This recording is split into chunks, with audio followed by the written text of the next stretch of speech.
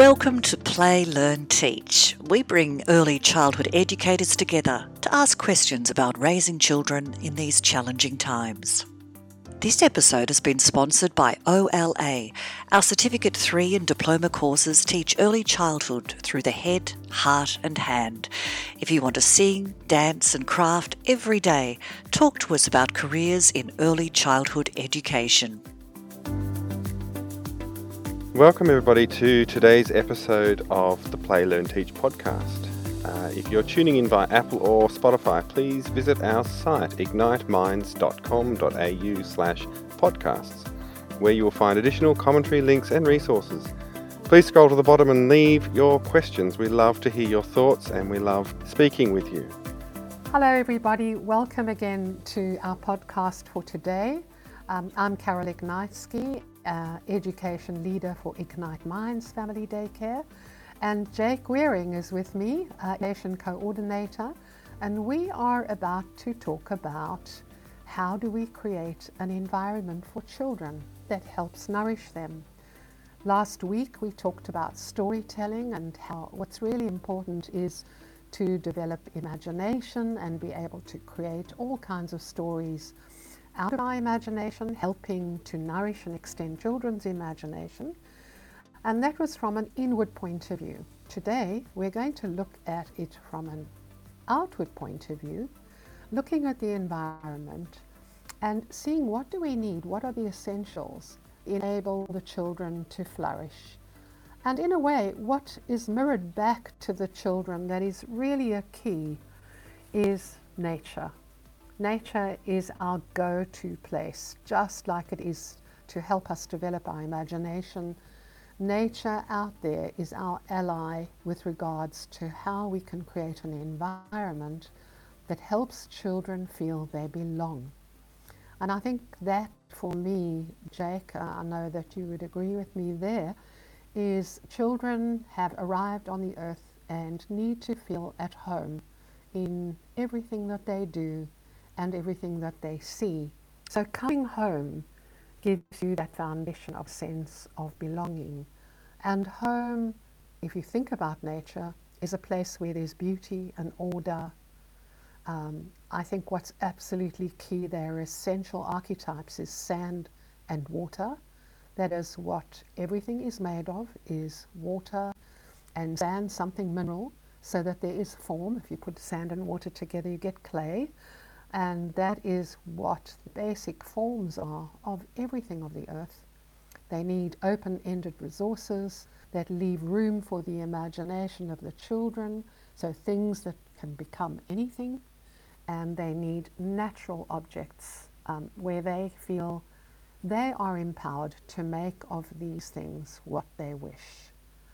So I would love to hear you, Jake, talk about what you do with regard to the environment. I've loved seeing your home change and transform and using places that were not used, little corridors outside. I never would have imagined you finding a use for that little corridor. So can you tell us what you do and how you work with that? Yes, thanks, Carol.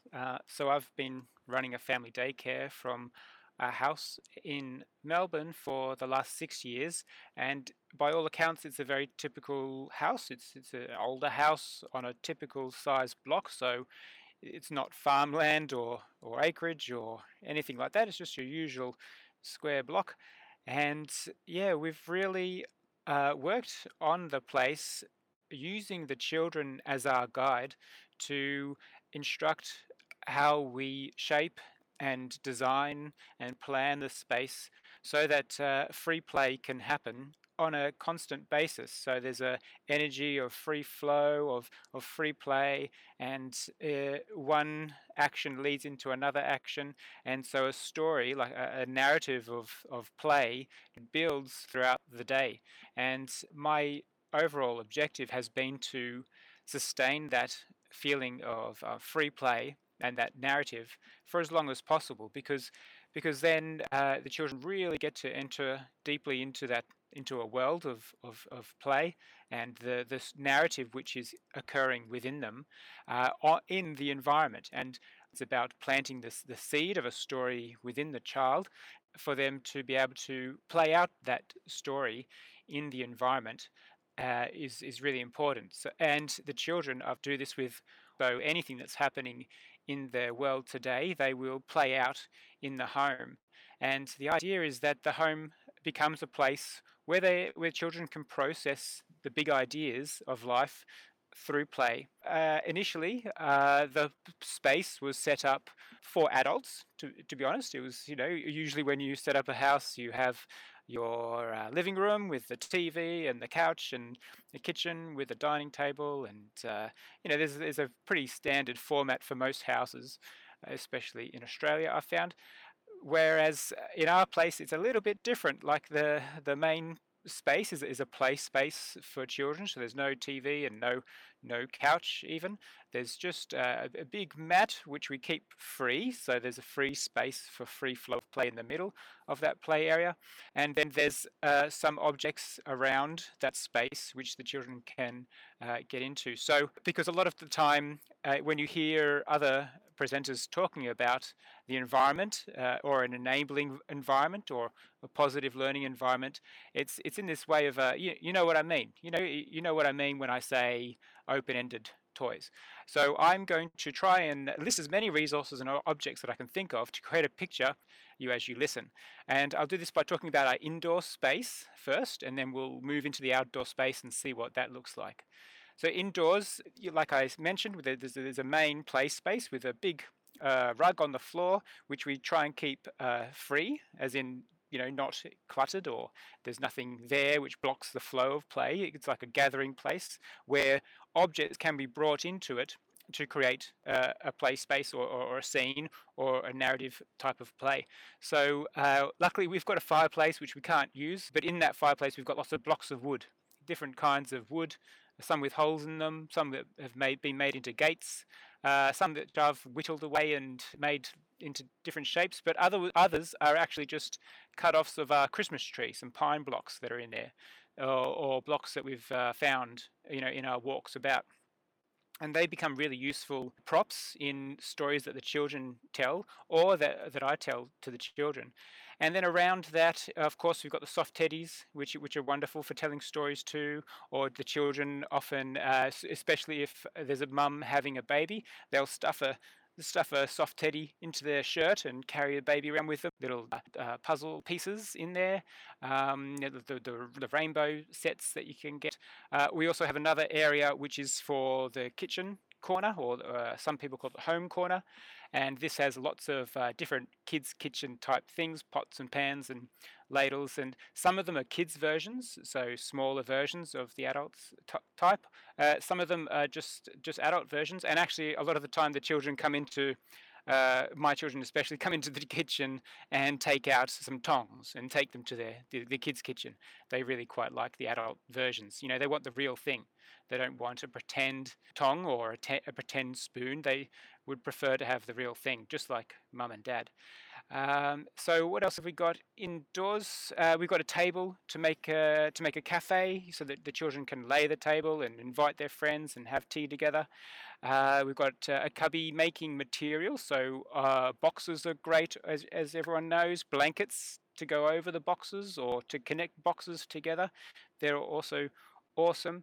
And that's pretty much it for our indoor space. There's a few things, but it's really important also from a feng shui perspective to have no clutter. And this is what you were talking about before, Carol, is to have order and beauty in the home. So my routine is that I clean in the evenings before going to bed, and then in the morning I will tidy. So I'll make the space neat and tidy. I'll have all the kids' kitchen stuff in place, so the little pots all arranged and the little cups up on the second shelf, maybe some salt and pepper pretend shakers there in the right spot, the kitchen looking fairly neat and tidy and ready to create something in, the blocks put away in the fireplace, the nice wooden rainbow set up, ready to be played with, and the books nicely put away. And that's inviting to the children. There might be some scenes. I might have set up a nature table, which is a seasonal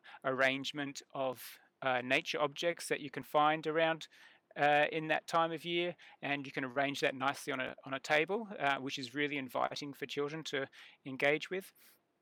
And I put a bit of effort before 8 o'clock when the children arrive to really set up the space.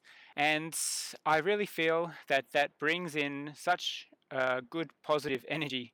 I'm trying to find the words to describe it, where my intention, my awareness, where my awareness goes, energy has flowed, and the children sense that, and they are drawn to that quite like magnets. They're drawn to that energy like magnets, and they can then sense the purpose of the arrangement and then get into the game.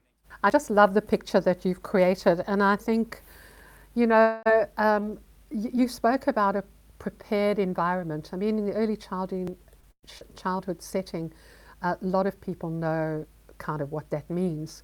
But the way you've spoken about it is really significant, that you preparing the environment with your energy that the children come into when they arrive. And I think that's a very significant thing to do. I know that, for instance, when I have my grandchildren coming over, before they come, I just think about them and I think, oh, I'm going to set up a little scene in the corner of the lounge that they'll just come across and it will invite them to play. So I'm setting the scene that they'll just find, or they might not find. So I just provide the kind of playful possibilities and then leave it to them to discover these things and play with them. So I think it's really significant that you prepare the way you do. I think what's also important is just to say that it's fantastic, especially indoors, that children are allowed to be free and they're allowed to bring things in and out and make chaos and be very, bring everything into disorder in a way, because that is a really important part of the creative process, anybody's creative process.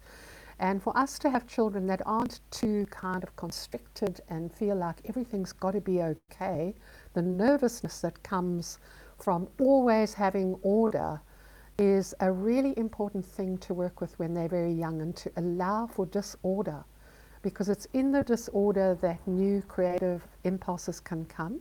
And then, of course, everything has to be rolled back into its home. And so I know that you do that with the children as well, that there's a time when we put everything back in its home and there's a seeming order that we bring to bear on the space. So I just want to add that little bit to the indoor space, because I know sometimes people can feel that they're going a little bit crazy with all the disorder. But if you know that it's part of a process, and you know that there will come a time where it all needs to go back in its home, and you have lovely songs to accompany placing everything back in its home together as a team of people, then you can withstand the disorder. So Jake, I would love to hear about your outdoor area and what you do there that adds to the children's experience of being nourished. And Yeah, I totally agree with you about the chaos and the order.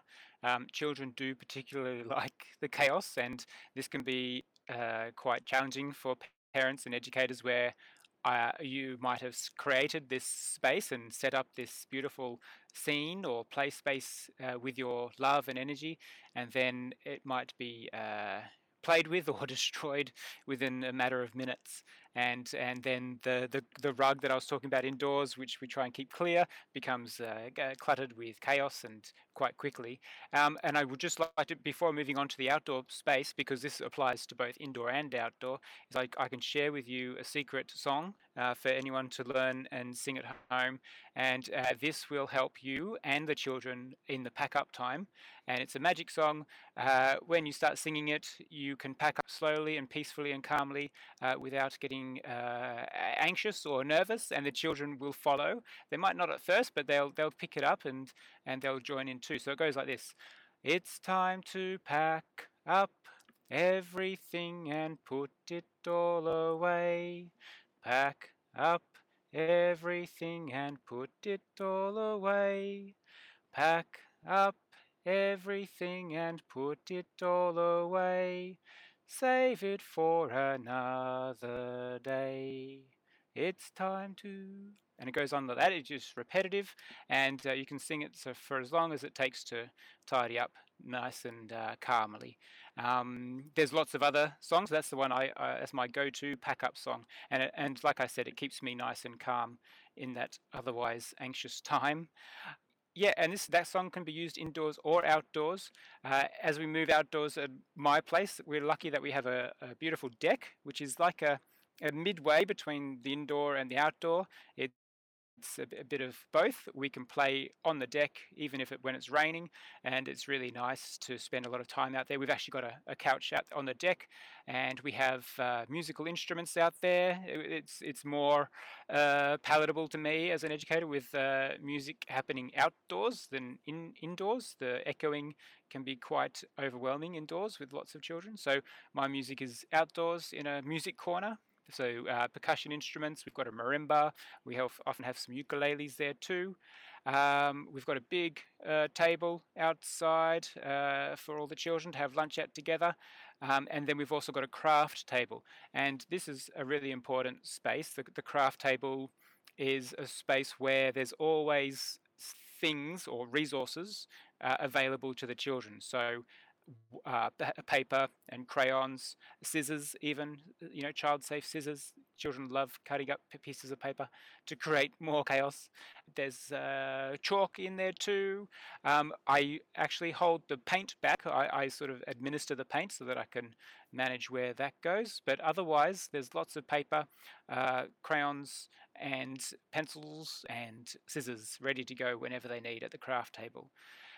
Then we have a cubby with its own little deck, and cubbies are great spaces. It's the children's home, and this can be as they wish. So if it's messy, then it's messy. If it's tidied up, then it's clean. But it's really becomes what the children make of it, and I don't have too much involvement with what's in there, other than filling it up with loose parts, which is another key ingredient in our outdoor space. So the loose parts I'm talking about are things like gum nuts or pieces of string. You can have paddle pop sticks or just sticks which you've whittled down into a nice shape, taken the bark off with a knife or even a butter knife. You could have crystals or beads depending on the age of your children for safety, and lots of fleece as well is a great thing to have in there, and any other little bits and pieces which you think can become part of a game. And you don't have to have them all there ready for you now, or you don't need to know what they all are. The children will guide you and tell you what they need in their play.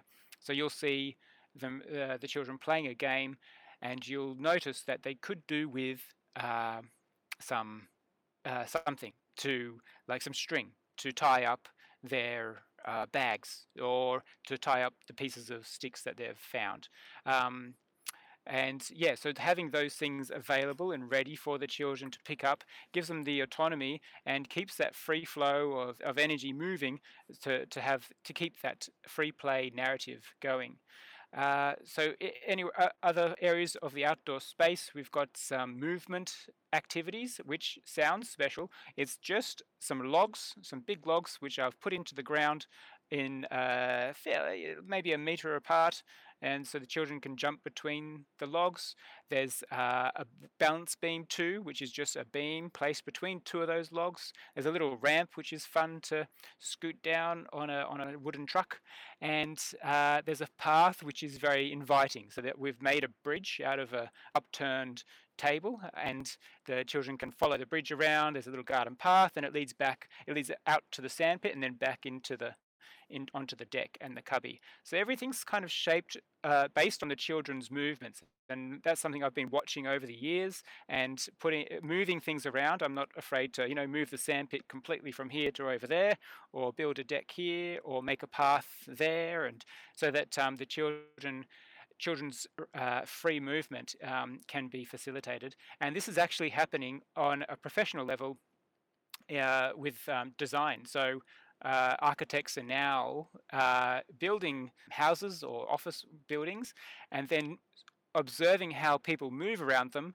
and then putting the paths in afterwards. So they're using the people to guide their planning, which is what the approach that we've taken at our place, and it really does work. So the sand pit, like you said at the beginning of this talk, the sand and the water are totally fundamental. They're an absolute must, and they go together. So often at the park, you'll have a sand pit, but there might not be water, or there might be water quite a long way away. At our place, I have a sand pit with a rainwater tank, which is collecting rainwater from the roof, and a little tap, which the children can access whenever they wish. And so there's water right next to the sand pit, so they can, dig up some sand put it in a pot, fill it up with water, and then mix it about to make a mud paste. Or if they want to get really creative, I've got in the garden, which is another key aspect of our space, we grow mint, which I highly recommend for anyone. If you're going to grow anything, just grow some mint. It's actually a root crop mainly, because the runners go down quite deep into the soil, and they're protected from pulling hands. The leaves, which grow very quickly, so they're fast replacing, and they smell beautiful. And so the children can pick as many as they wish, and they'll immediately get that beautiful scent. There's a multi-sensory experience, and they can use the mint in their cooking at the mud kitchen, and that's really lovely. I can always smell when the children have picked the mint, and they can pick as much as they want, and I know that it will grow back. So yeah, we try and keep the objects in the garden and indoors as close as possible to their natural form, and by that I mean so the fleece that we have is the raw fleece. We've got sand, which is totally fundamental. We've got water. We're not adding anything to it. It's in its raw state. So sticks are preferable to poles or anything man-made. And I'm kind of alluding to the point where if there's a plastic pusher in our backyard, or even a plastic bucket and spade, they sort of stick out like a sore thumb, and I can really see the color. It just doesn't sit well in the space. It's the odd one out in our place, and often it's the one thing which will get broken or damaged or cause problems with sharing. So we try and keep things as close to their natural state as possible, and that really guides the play, and like we were talking about before, it keeps that free flow of play happening. No one gets overly attached to something super special, because it's all natural objects which become alive with children's energy. This episode has been sponsored by dragonflytoys.com.au. Play experiences that are beautiful, enchanting, strong and safe, environmentally friendly and fairly traded. Yeah, that's really a wonderful picture that you paint, and having seen it, I know what it looks like, and I just love seeing the children flow as they do. They're a little bit like if you ever watch butterflies in the garden, and especially when you've got a lot, they kind of come together in groups, and then it separates out, and 3 go off one way and 2 another way, and they get busy around a flower. And there's this beautiful kind of organic movement that happens, free flow.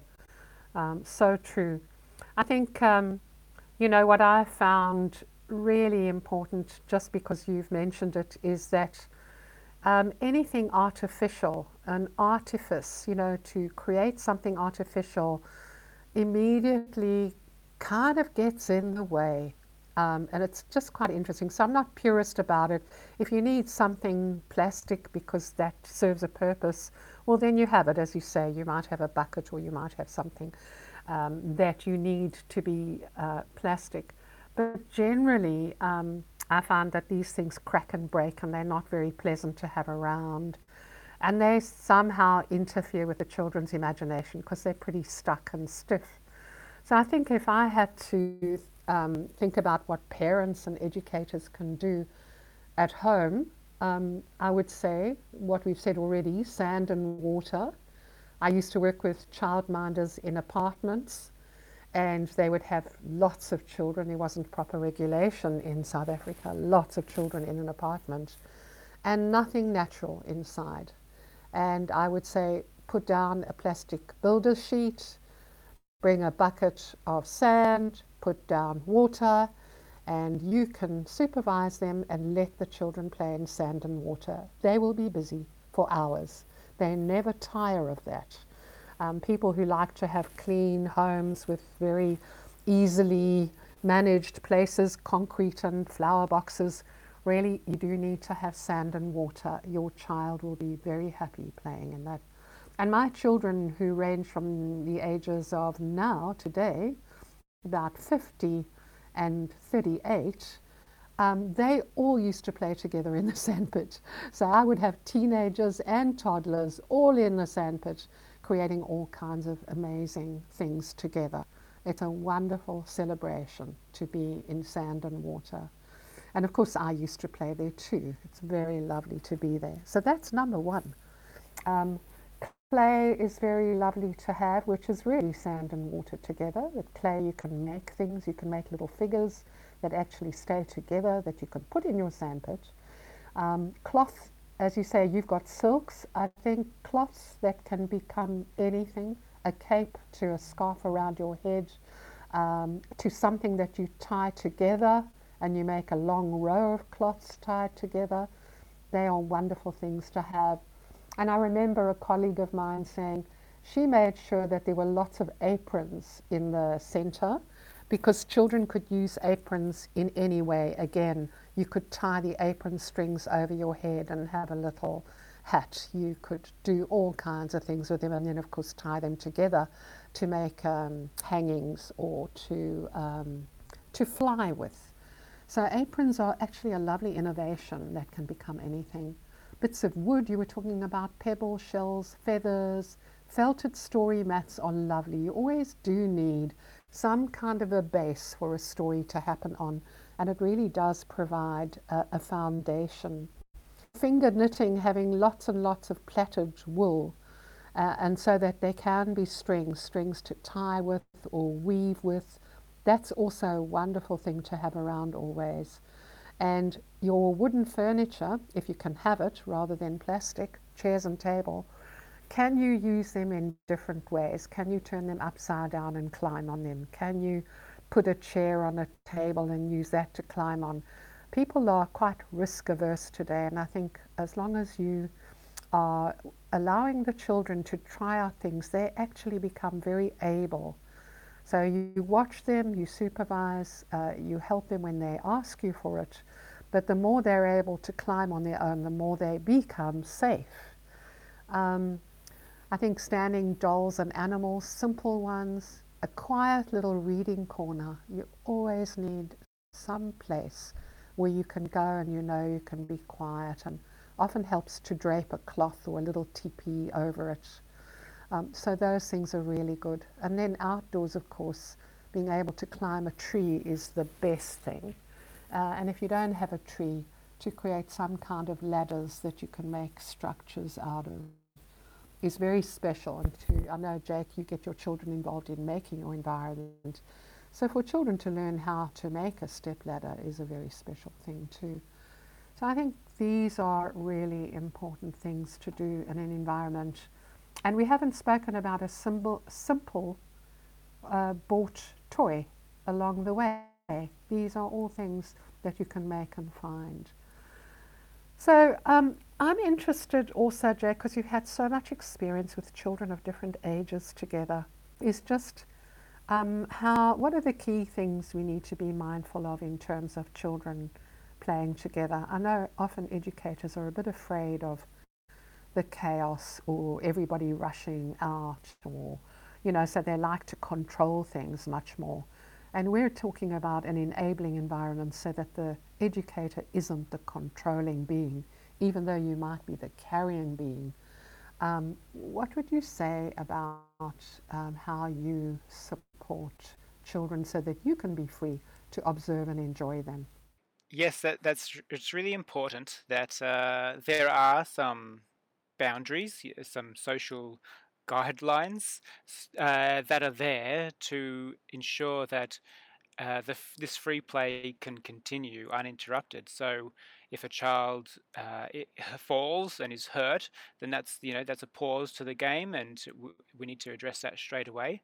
If there's an altercation over an item, then that's a pause to the game and needs to be resolved. And these are all natural challenges that arise, but I believe my job as an educator and facilitator of a positive learning environment is to create the space where these challenges arise but are smoothly resolved, without too much blockage of that energy flow we've been talking about.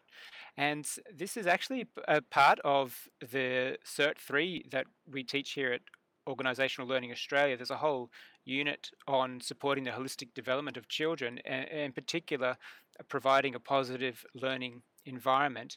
And there are some key themes that go into creating this environment, and considerations that you can take when looking at your space, so that you can enable this free flow of play.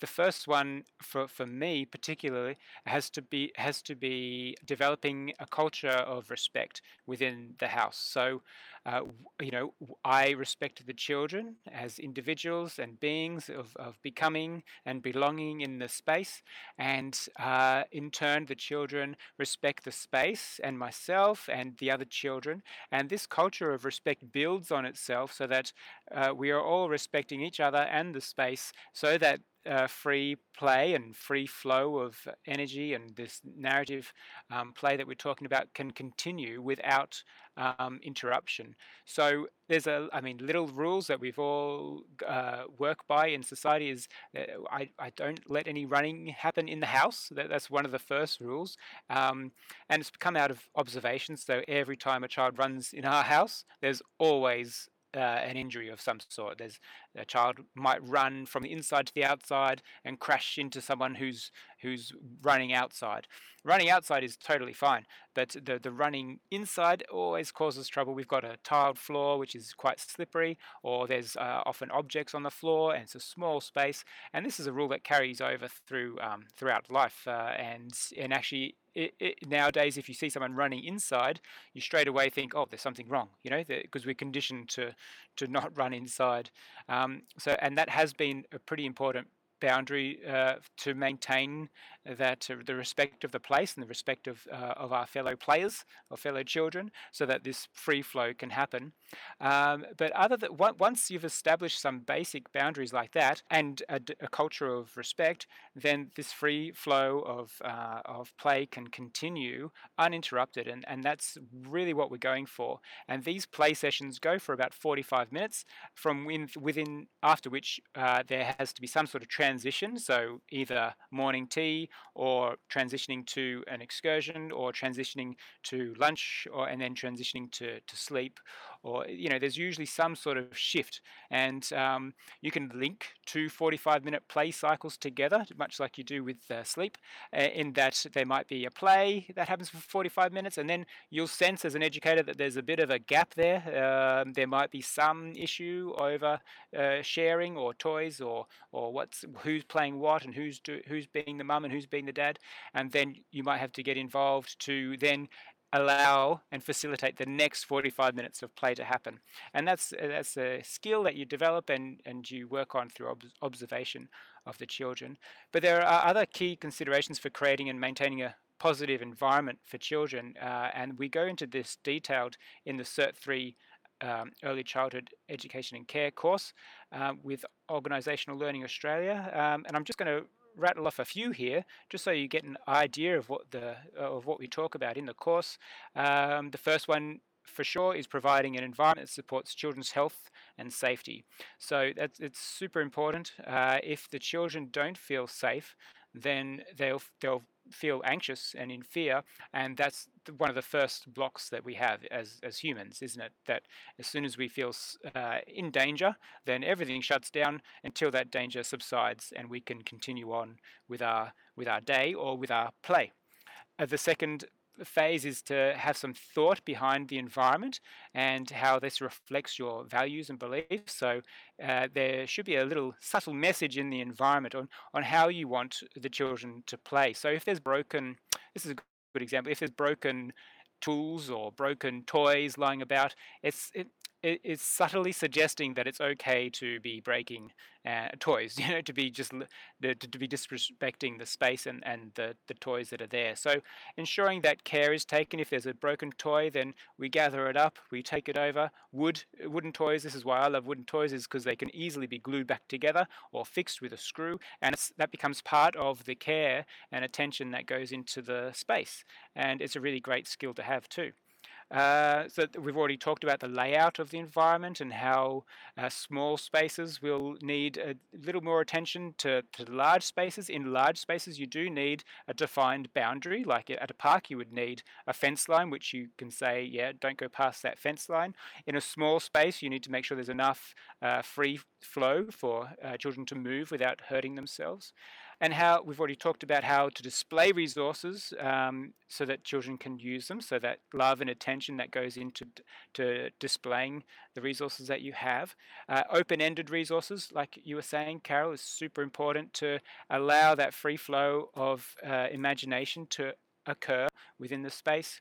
Using what you have, so as you said, Carol, as well, we haven't brought in any toys that you really need to buy. These are all things, a lot of these things you can find or have donated, and you can engage your families too. Another key point where you can ask families to look out for certain objects or supply certain objects or bring in something like this, and it engages the families in your service and makes them feel more connected to the children in care.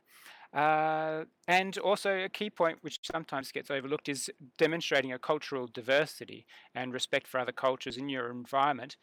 We can do this by displaying resources and materials from the local communities and other countries as well. Indigenous stories, we can have Indigenous stories on the bookshelf. You can even have the flag placed somewhere, and this will engage the children. They'll notice it. They might ask a question one day, and it might start a story. And that's the idea, and that's the really beautiful thing about these objects that you can intentionally place in the environment to engage the children.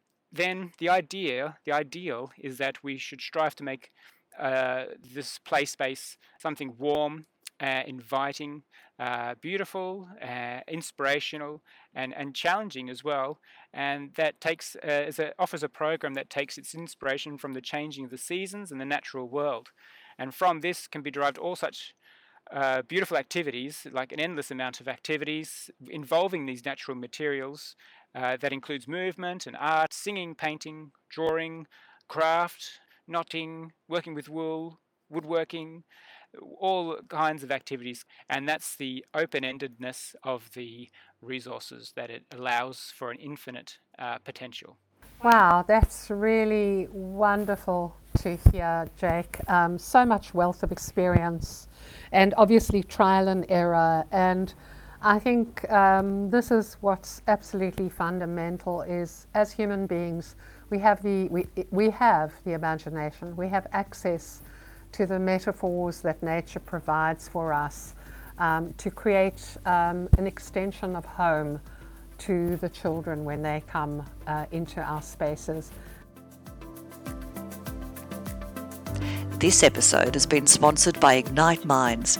We teach play-based learning from within our nourishing homes under the family daycare umbrella. Inspired educators join our team. This podcast was produced by the Jones Collective, thejonescollective.com.au. Chat to us today about your podcast.